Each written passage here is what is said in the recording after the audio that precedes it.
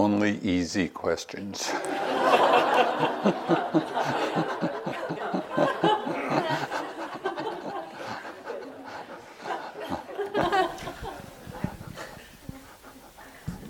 I have an easy question. We have now moved to there is a body, there is a whole body. And do we stay with a body scan through the entire sit? Or would you suggest moving elsewhere if we have done a body scan, or do we continue using the body scan? Okay, so in using the suggestion, there is a body, that doesn't necessarily imply doing a body scan, although a body scan can be part of it. But it's also possible to use just the frame, there is a body, and holding that frame, and then an open awareness within it, where one is simply aware of whatever is arising. And in either of those, you can move back and forth between the two, really whatever serves you. But it's not limited to a body scan. Yeah.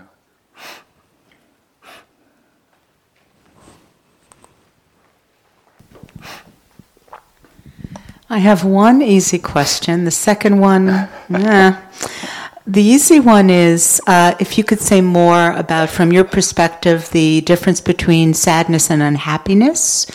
And then the one that I'm not sure is easy is, over the years, I've heard, many explanations about that which is seeing, that which is aware, but I still don't get what it is that's seeing and what's aware.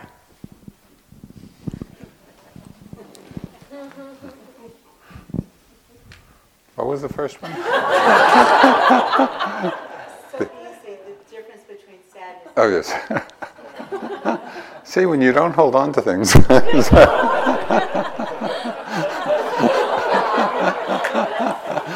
That's the charitable interpretation. So I think this came up maybe in one of the groups. Did we talk about this in the hall? You said there's a difference between Yeah. So I was just talking, and I think it was in a group, that at one point I was just having this experience, which I was calling sadness and naming it in sadness, but it really felt lodged, and even as I was being mindful of it, sadness, but it just, it kind of felt stuck. It was not moving. I wasn't moving through. So that aroused my interest. And so I just started to look more carefully at what the feeling state was.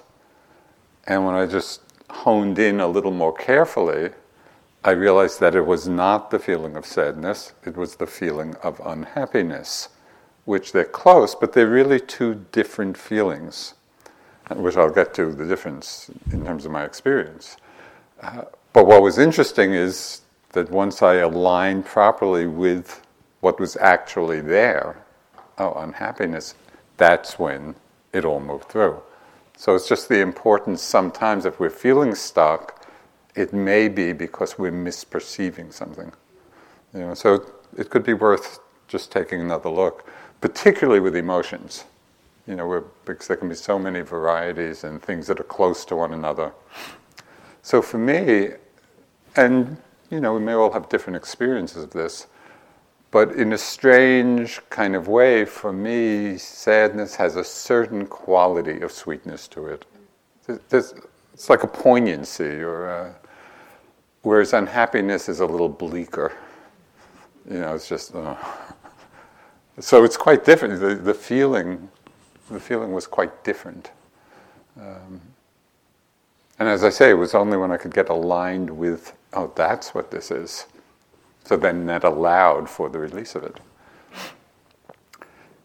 In terms of, you actually answered your own second difficult question, because in trying, what is it that knows?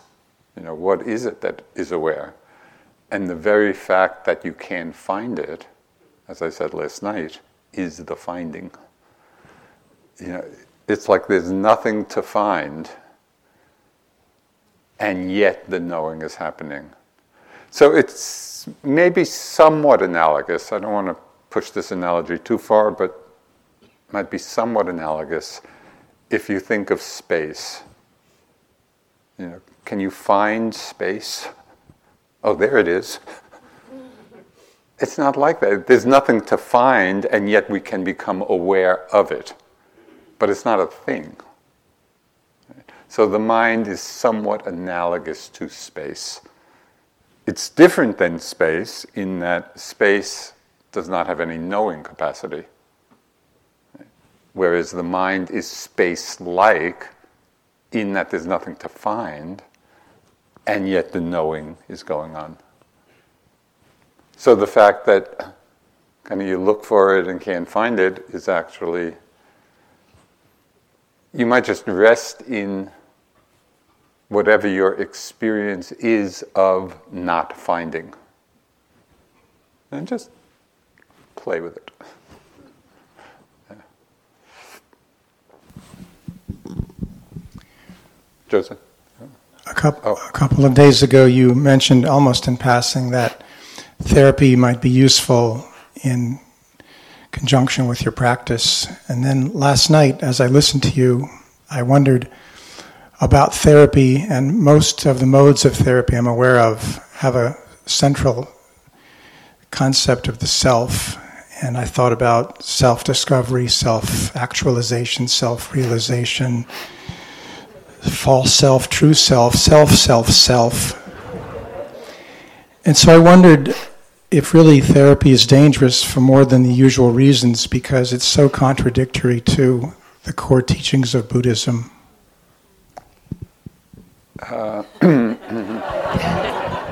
First, I would say, for those of you interested in pursuing that, find a good Buddhist therapist.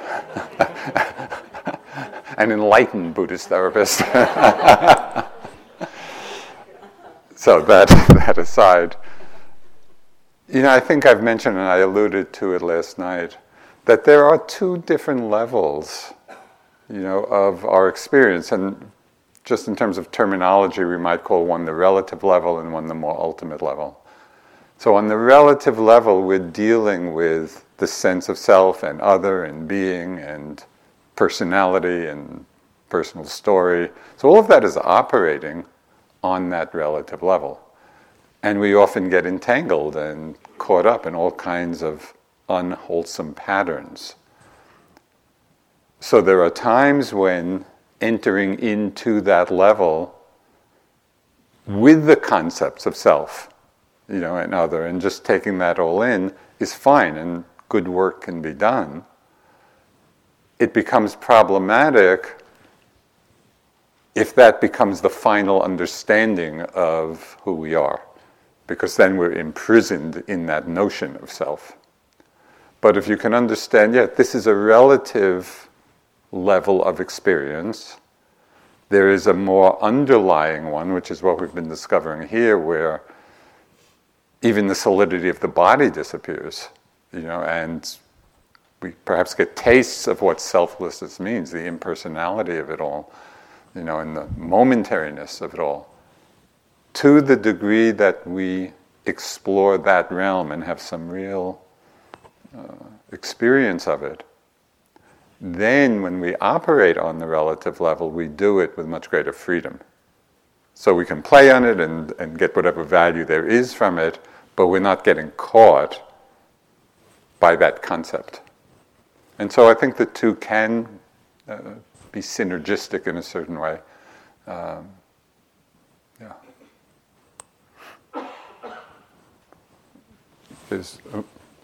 You guys can just pick who.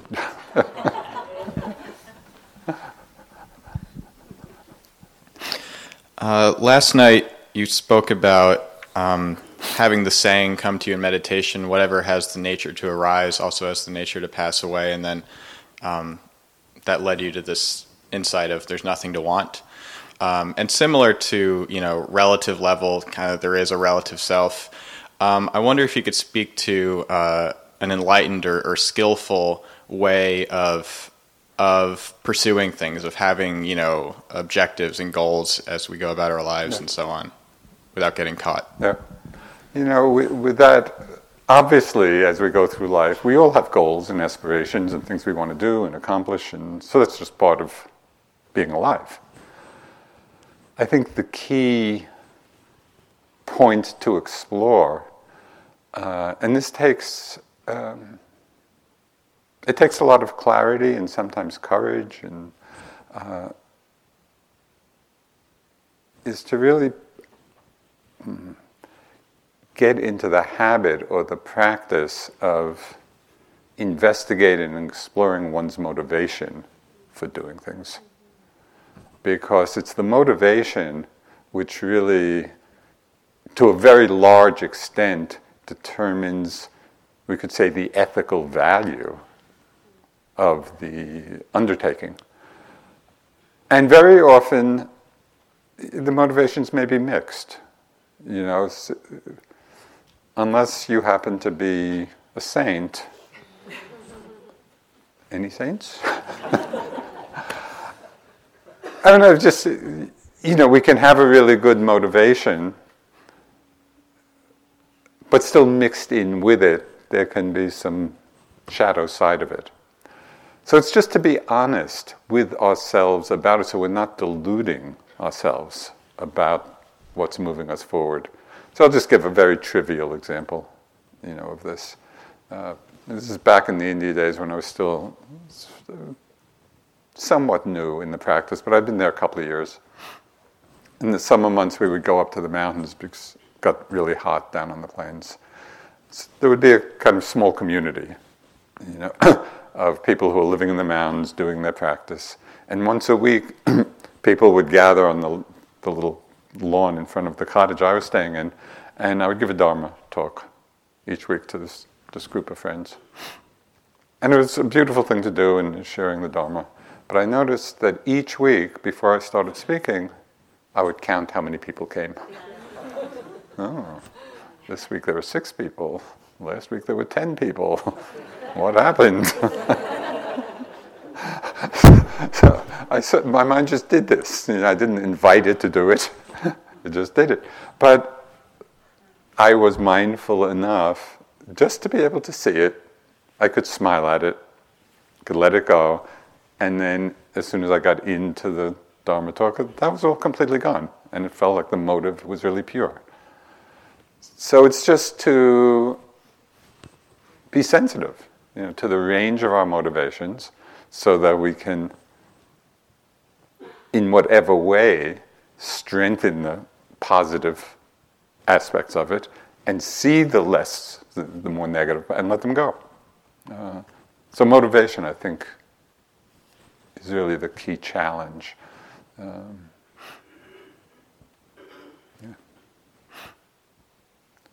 There are a whole bunch in the back. A couple of days ago, you mentioned taking a moment of delight after realizing a thought. And I'm wondering if you could elaborate a little on what you meant by taking delight. Mm-hmm. Okay, so as you know very well by now, we get lost in thought a lot. Where thoughts come and they kind of carry us away, and then at a certain point we wake up from being lost. So a very common tendency is to then judge ourselves for having been lost again for the millionth time. I can't do this, or whatever. It's self-judgmental. But of course, that's just getting lost again. I found it much more fruitful, lost, and then awake, to actually take delight in the experience of having awakened. And so to appreciate that, and even more than that, right in that moment of having gone from being lost in the thought, which is delusion, to aware that we're thinking, which is wakefulness, right in that moment of transition, it's possible to really experience very directly the nature of the deluded mind and the nature of the aware mind. It's like we get a very clear recognition, oh, that's what a deluded mind is like. We're just lost in the story, we don't know what's going on. Oh, this is what awareness is. So going back to the first easy question, or the hard question, the easy one. What is awareness? We don't have to have even a language for it, because in every moment of awakening from being lost, in that very moment, instead of jumping to some other object, take that pause and recognize, oh, this is what awareness is. And it's very clear in contrast to having just been deluded. Yeah? So just that transition moment is very fruitful to explore. Mostly, I think people do tend to rush just to the next, back to the breath or a sensation, instead of extracting the juice of that transition.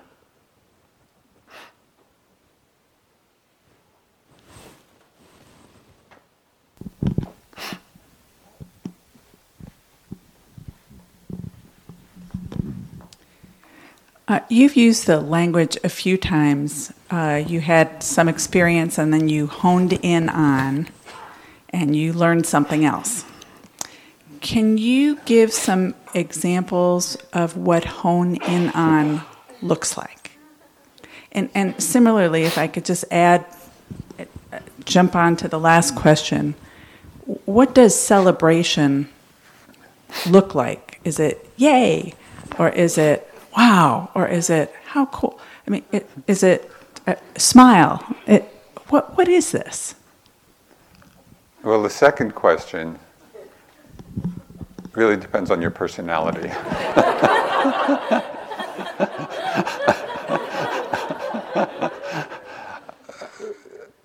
And in the context of a retreat, for the more exuberant types, you can kind of probably tamp it down a little bit. But more, yeah, it's. I don't remember particularly, although maybe I did use the word celebration. I often use the word delight. It's just delight in seeing something that hasn't been seen before. And so I think I mentioned this in terms of working with mana or conceit. And when I see it in the mind, I'm delighted to see it, because I would rather see it than not see it. And so every time, oh yeah, there it is. That's mana. That's conceit. So it's that kind of just appreciation of the wisdom or the insight of seeing something that we might not have seen before. In terms of honing in,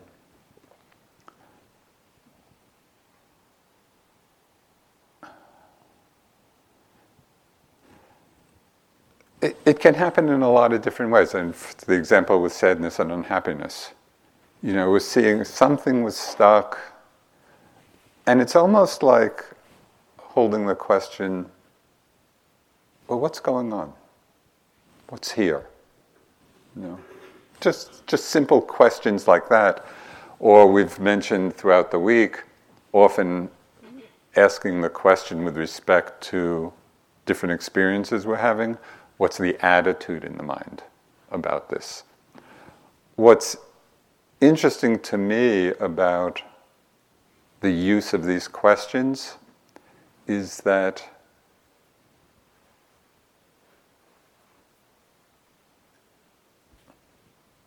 the power of the question is not so much in getting a printout of an answer. So that's not the point of the question. The point of the question, we're using the question as the vehicle for honing in. It just is directing our attention to part of our experience. And we don't even have to have a verbal answer. And so I can't remember whether I mentioned this to the group, but one time I was sitting and just watching the breath. I was just feeling the breath, completely ordinary sitting. Nothing special going on. It just felt easeful and just feeling the breath go in and out. But then the thought came to me, just to ask that question, well, what's the attitude in the mind? And I didn't have any premonition that there was some big attitude. It was just a tool that arose. So I'm just feeling in, out. What's the attitude? Just by asking the question, I could feel my mind relax back from a wanting that I didn't even know was there. Kind of the wanting of that leaning, kind of with the breath, I don't know, in order to get more calm or more peace or more concentrated. Some subtle energetic.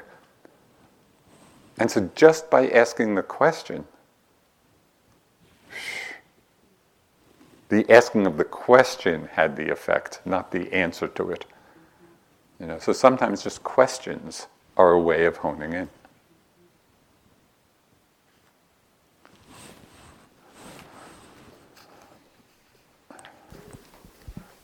I do have a few written questions. I can read a couple of those as well. Can you just say something about awareness and levels of awareness? So we're here and we're super concentrated, and then, or for me, I'm here, I'm super concentrated during the sit, and then I go to lunch, and boy, there's a lot going on, and I'm still really aware, but not at that super deep level. And then when I go home, it's just like 50% awareness or something. And so I guess if you could say something about, I don't know, how to deal with that, how to maybe accept that, what's enough? Okay, so don't take this as a metaphysical truth. It's just my impression of the experience you're talking about. I don't think, off the top of my head, I wouldn't talk about levels of awareness. It's like, at least to a large extent, we're either aware in the moment or we're unaware. What you're calling being less aware sounds to me like there are just more moments of being distracted from being aware. So here, maybe there's a kind of momentum build up where there's a flow of mindfulness, a flow of awareness, which is relatively continuous. Then you go out and maybe in the dining room and there's a lot happening. So there are still the same moments of awareness, but the mind may get distracted a lot more frequently. So it's jumping in and out of awareness, and that's why it may feel less deep. So one thing which we have not talked a lot about, but which can be very helpful when you notice that the awareness seems to be losing some of its continuity. For most people, the visual field is the predominant sense door. For people who have good vision, any vision, we live in the world of what is being seen.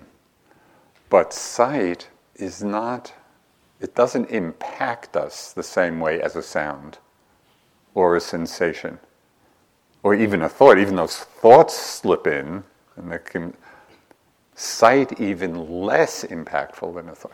It's like it doesn't. There's not a very obvious impingement. And so find that we're just living in this world of what's being seen, very rarely being mindful that we're seeing. We're just in. And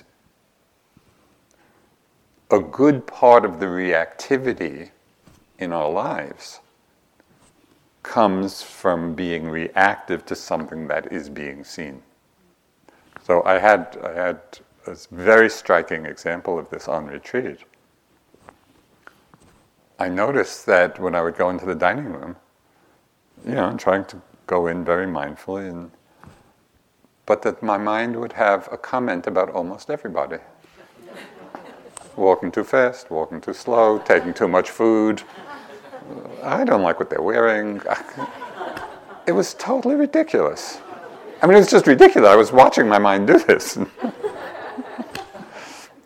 And then I realized that all of that mental activity, proliferation, was happening in reaction to what was being seen.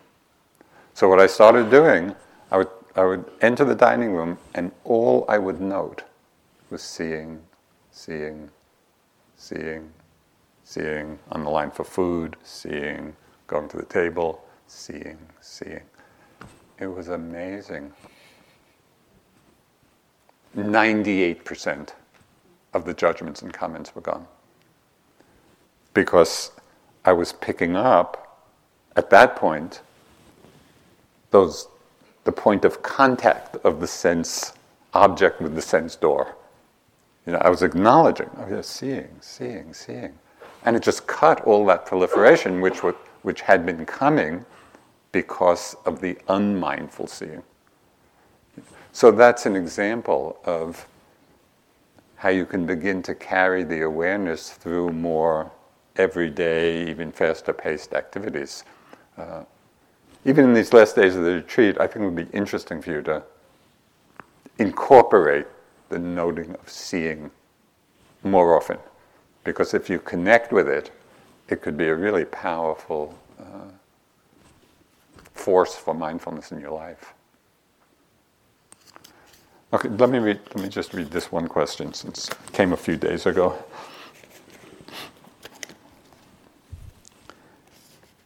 Can you give an overview of the precepts? Why undertake them?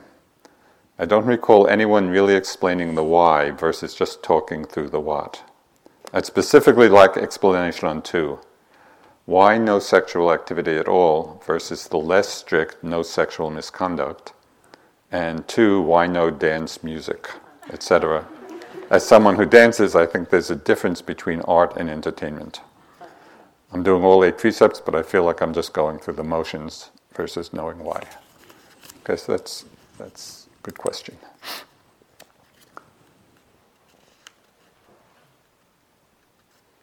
So the essence of the precepts, there are a couple of very juicy components to the practice of them. One, which I mentioned just at the beginning of the talk last night,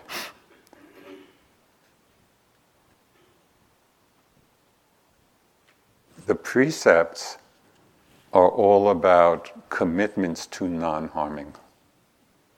I mean, that's when we undertake the precepts. We're being very explicit about the fact that, okay, no, I'm not going to harm any being in these ways. And that's really the foundation of all ethical conduct. Just think for a moment what the world would be like if people followed just one precept, not to kill. It would be a different world. And we could go through all of the precepts in that way. So they're very powerful expressions of non-harming. And one of the gifts that we give to others when we follow the precepts is the gift of fearlessness. Because we're saying with our actions and our being, you need not fear me. I'm not going to do anything harmful to you. So what a gift. I mean, we're giving the gift of trust. We're giving the gift of fearlessness to everybody we're in contact with when we're committed to the precepts. So there's really a tremendous value. Another aspect of the precepts has to do with the cultivation of renunciation. Now, renunciation is one of the paramis, one of the perfections of the Buddha.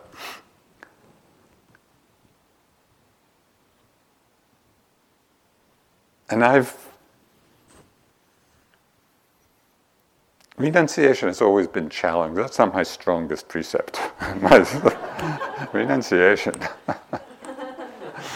And I think in our culture and with that term, it's very easy, renunciation, it kind of has a connotation of deprivation.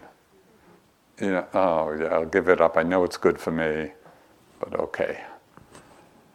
But at a certain point, when I really looked into the power of renunciation and what it was about, I reframed it in terms of non-addiction. When we're renouncing something, it's like we're settling back into a non-addictive frame of mind. And when I use that terminology, when I thought of non-addiction, the sense and the feeling of freedom was contained right in that phrase. And I think we can all relate to the suffering of different addictions and the freedom that comes from non-addiction. So with regard to the third precept, and why we take the precept while on retreat of refraining from all sexual activity, but you need not worry, because on Sunday we're going to take the lay precept of just refraining from sexual misconduct. So you need not continue your monastic lifestyle when you go home. But it's really interesting to take that precept here of refraining from all sexual activity on a couple of levels. One, as we all know, sexual energy is very powerful. It's a powerful energy within us. And just by refraining, it's like we're conserving that energy or gathering that energy all in the service of the practice and awareness and mindfulness. So just on an energetic level, it's very empowering. In addition, it really gives an opportunity to hone in on the nature of and the experience of desire. Because just because we take the precept to refrain from sexual activity, the mind might not have gotten that message. And so it's not uncommon at all at different times, and also at certain ages, but where there can be, powerful fantasies, sexual fantasies, and the desire can get very strong. One of the great things that I've learned in all these years of practice in watching the desire, sexual desire, arise in the mind and feeling in the body, and sometimes very powerfully, but having taken the precept. So then I'm just being with it and watching it. And what we learn is, and this is not something we necessarily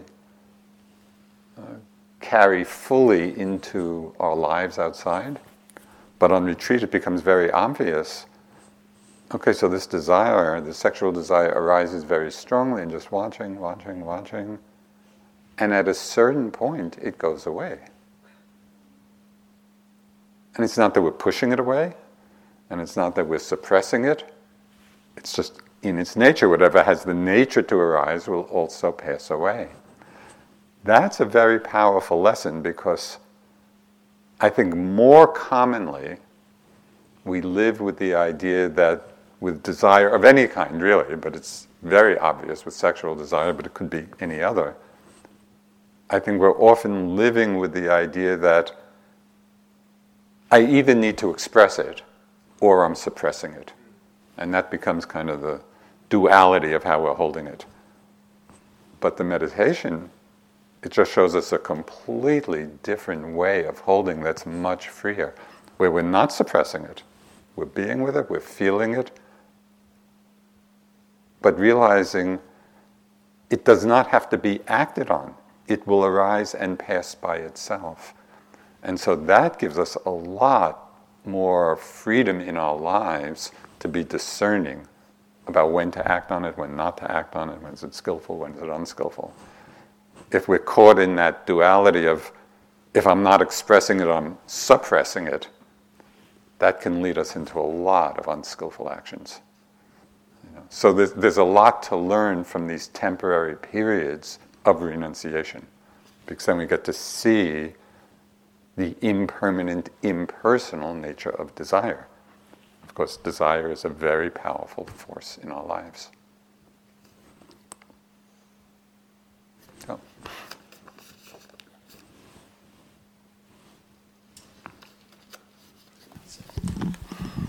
I've been struck by the use of words, the noting, the asking of questions. Even today, the importance of choosing the word unhappiness versus sadness.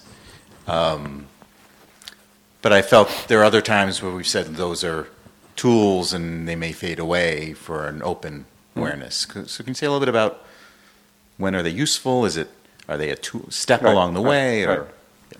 Okay. So the words, and the most obvious use of language in the meditation practice itself is just the tool of mental noting. When we're putting a word in, out, thinking, hearing, seeing. So for some people, this is just a very skillful way of helping us stay connected moment to moment with what's happening. So it's a support for that connectedness. If there's a easeful flow of experience, the accuracy of the word is not that important. And sometimes people will say, I'm feeling some sensation, I'm not quite sure what it is. Is it pressure, is it tension? If we can just be with it in an easy way and it doesn't feel bound up in some way, doesn't matter. Just any word is enough to connect us. But when something feels caught, like with the sadness and unhappiness, that's when looking to see more accurate perception might help us to actually become mindful of it. But even when we're using the word skillfully, using the noting, did I mention to the group NPMs? Yeah, okay. So in the course of practice, the NPMs, noticings per minute, go way up. So at a certain point in practice, our perception is so quick, things are happening much too quickly to note. The words are too slow.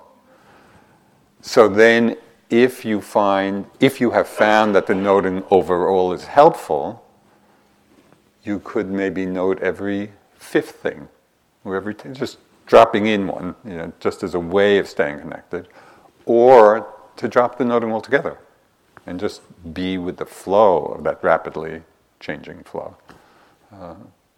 So they can be used at times skillfully, but they're not the essence of the practice. You could say is the noticing or the feeling into the experience.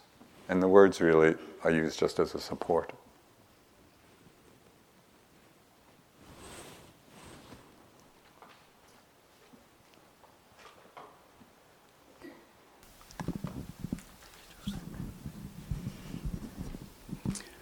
This was a matter that I discussed earlier today with Josenne, but I'd like to get your perspective as well. I lost a very good friend during the course of this retreat, and I feel grief at that loss. Does that grief indicate that I was attached to him? And if so, is that a bad thing? So, first, I'm sorry to hear about the loss.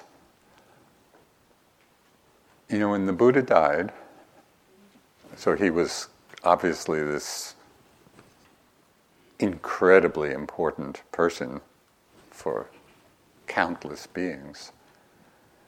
It said that there was a lot of grieving among his disciples, except for the fully enlightened ones, the ones who had completely uprooted, you could say, all attachments, all desire, all conceit, all I am, had finished the work. So and again, these are the reports. I'm not talking from first-hand experience. But the arhants, the fully enlightened ones, were abiding in equanimity, knowing that this is the nature of things. It's not unlawful. It's not what is born will die. And that's true for everyone. So when our realization of that is complete, then I think the mind can stay in a kind of equilibrium. For everybody under that very high threshold, there was a lot of grieving, and it probably did come from some sense of attachment and loss of a loved being, but it's kind of the natural expression of human life at these levels. But even the Buddha,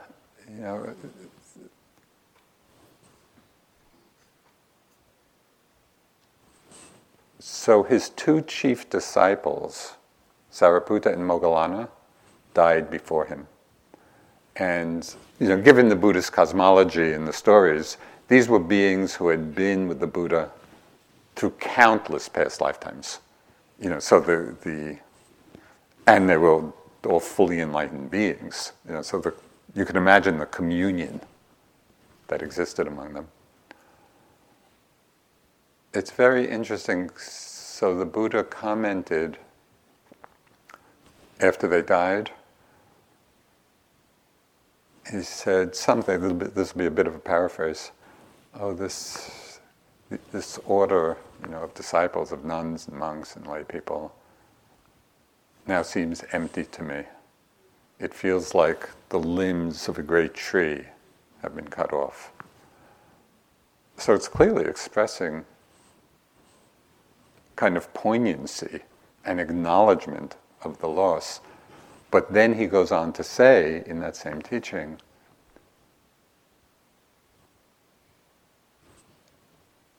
and this phrase, I'm not sure whether I'm putting this in or I remember reading it. But I seem to recall it said, but isn't it remarkable that even in experiencing the loss, the mind of the Buddha, the Tathagata, is not grieving? And that was a very interesting juxtaposition for me, to see the difference between loss and grief. Right? And how, at least perhaps at a certain level or in certain situations, we could be open to the feeling of loss and feel it deeply, as the Buddha did. I find that very poignant, in the loss of his great disciples. To see the possibility of opening to the feeling of loss, which carries its own kind of pain, or it's not necessarily a pleasant feeling, the feeling of loss. But that grief is something else. Grief is a different feeling. It's a response to the loss. And it could be interesting, and often in these situations, people have come to me at different times, describing just what you said. And it's a very tender situation. The heart is very vulnerable and open at that times and sensitive. And so it's also a question of timing and interest, whether people just want to be with the feeling as they're feeling it and letting that work through, or there's interest maybe in some people of investigating something like, what is the feeling of loss? What is the feeling of grief? So there are ways of diving into it, but it's very individual, and when one is ready to or interested in, But it's a very poignant and rich arena because it's universal. You know, it's not only the loss of others, but it's our own death. And how do we relate to that? And so these are big issues, and at one point or another, worth exploring. You know, so we come to as deep an understanding as possible.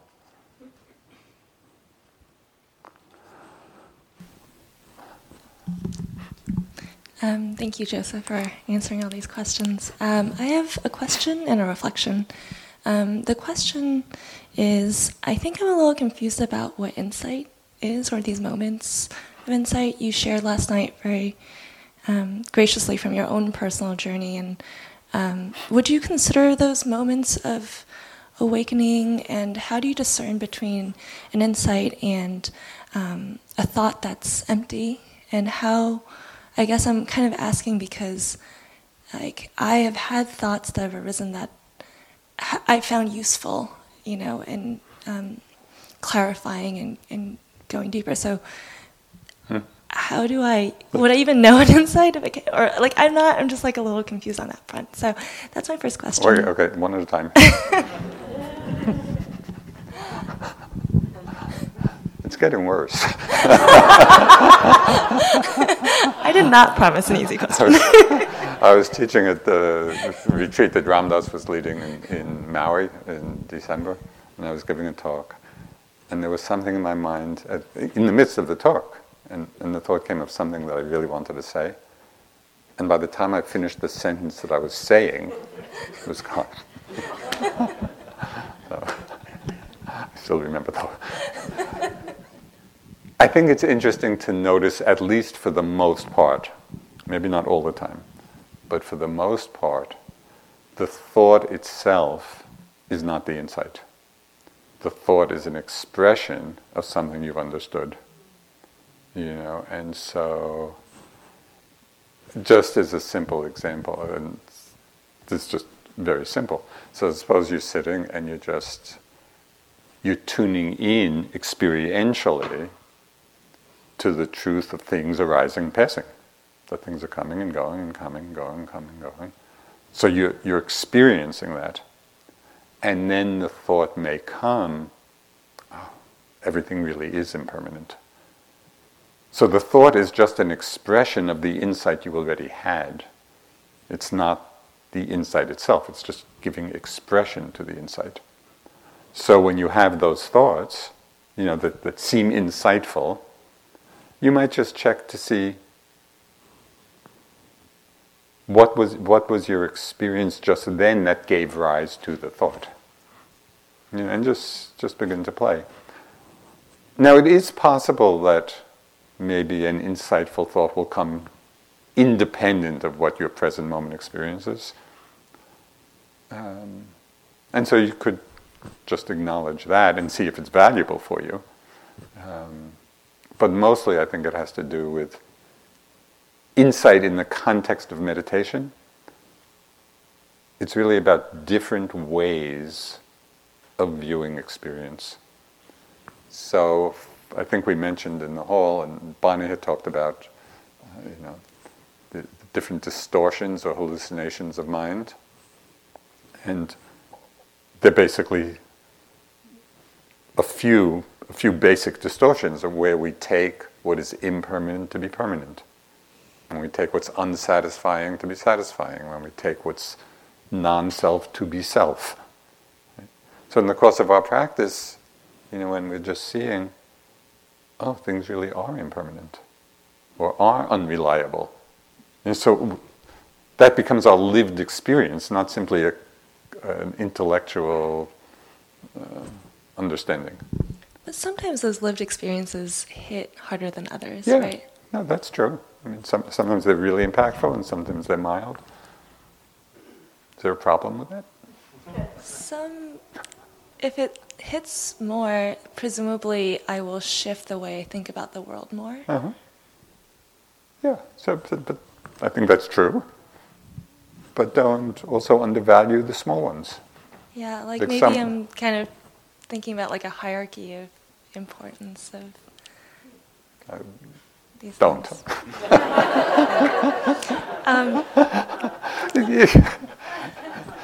In one way, we could think of the practice. There is a scientific element to it in terms of the methodology and the lawfulness of how it all unfolds. And so there are very detailed descriptions of the whole unfolding path. So that is one aspect. But another aspect, meditation is more like an art. As much as it's kind of a scientific methodology,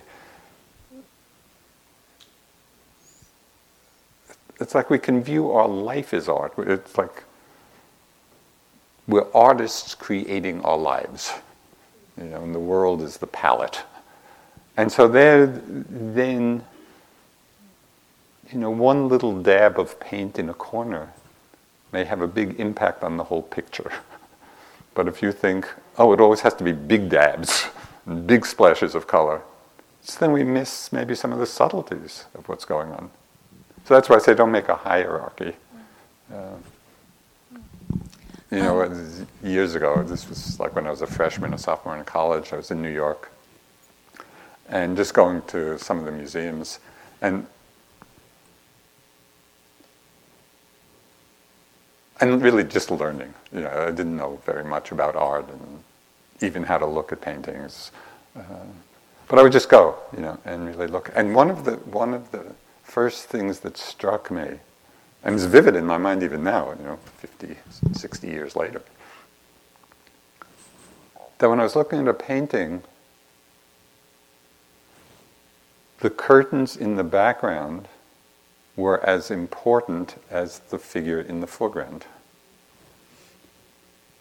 They were equally part of the painting, but the tendency is to focus on what's most obvious, what's most in foreground, and in some way diminish the importance of what's in the background. So that was a great lesson for me, to see things whole, rather than create a hierarchy. So I don't know if that insight will stand up among the artists among you, but that's what my experience was. Can I also share the reflection slash... I guess after your talk on anatta last night, over the course of today, I found myself saying I a lot in the thoughts that I had come up, and I felt a fatalism and hopelessness, because short of living in a cave where I never have to deal with people and talk about myself or be in the world, it just seems like, as you said, language is very conditioning, and this is not a problem. Seems very difficult. It's not a problem at all. It is totally fine, and I think I mentioned this, to use conventional language and conventional concepts. It would be very awkward to go through life saying, these 5 aggregates are doing this and that, and no, we say, I'm going for a walk. There is absolutely no problem with that, and in fact there would be a problem if you didn't do that. So even as we use conventional language and conventional concepts and even relate in conventional ways, if you're there, and as I said, the whole metta practice is on this conventional level. It's sending loving thoughts to oneself, to other beings. So it's all on this relative level of experience, and that's the level we live in a lot, and it's totally fine. It's just that we also want to have a deepening understanding of what's underneath that conventional level, so that to the degree that we have some experience of the selfless nature, the impersonal nature, so then as we're operating on the relative level, we get much less, we get caught much less, because we're infusing that level with a deeper wisdom. But there's no problem at all. In fact, I think the maturity of spiritual practice is learning the union of the relative and more ultimate levels. They're not two different things. It's the same experience seen on different levels. And our practice is just learning how to integrate all that. So it's not a problem. Karen. Ooh. Concept of time. Sorry. I guess the question is then looking at things as a whole. During walking meditation, feeling the sun, the fire, and then coming and eating and feeling the temperature of the food, but the transition of how it was cooked. That maybe not in this retreat, but it was hit a little bit in expressions such as ceremony or where we're sitting on this land. But being mindful and taking showers, and then it's raining and having that connection. Is this looking at the conceptual and the relative? Is how does one go about in being with the whole? The elemental whole, I guess, I'm talking about. I think what you described was beautiful. And that was a good expression. You're an example of how the whole gets incorporated or understood in very simple activities. So one way of fostering that intuitive connection with the whole, I think it probably happens more when we're practicing in the mode of open awareness rather than directed awareness. Because when the mind is directed, and I'm not putting a hierarchy on this, there are times when the directed awareness is really necessary and important, and at other times it's more open and choiceless. But in that openness or choicelessness, then we really are open. There is no choice in terms of what we're being aware of. We're being aware of whatever presents itself in the whole. And I think that allows for the mind to intuitively make lots of connections which we might not have made when we're simply focused on a more narrow object. So from the meditative point of view, it seems to me that it's in that open awareness that what you're talking about becomes more likely and possible. And it is beautiful just to... So I might say feel into different dimensions of things, which is very hard to do if we're just caught up in our own desire and craving. That's the famous little quote. When a pickpocket meets a saint, all he sees is the pocket.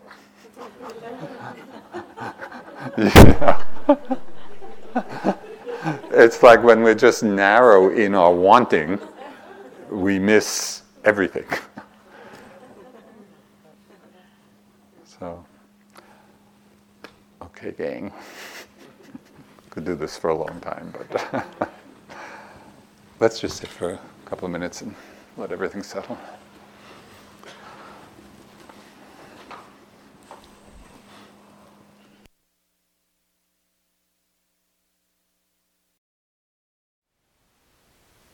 Thank you for listening. To learn how you can support the teachers and Dharma Seed, please visit dharmaseed.org/donate.